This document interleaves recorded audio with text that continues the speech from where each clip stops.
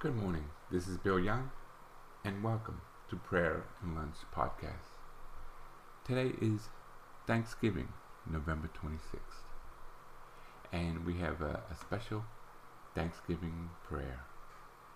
It was written by Monsignor Michael Berkeley from the Catholic Prayer Book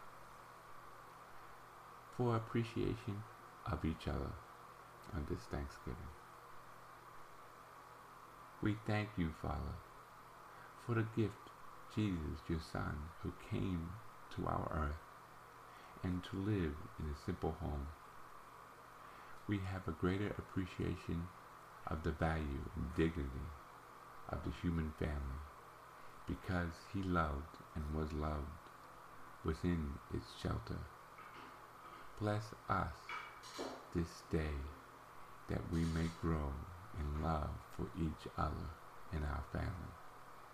So we give thanks to you, who are the makers of all human families and our abiding peace. Amen. I hope everyone has a great Thanksgiving Day.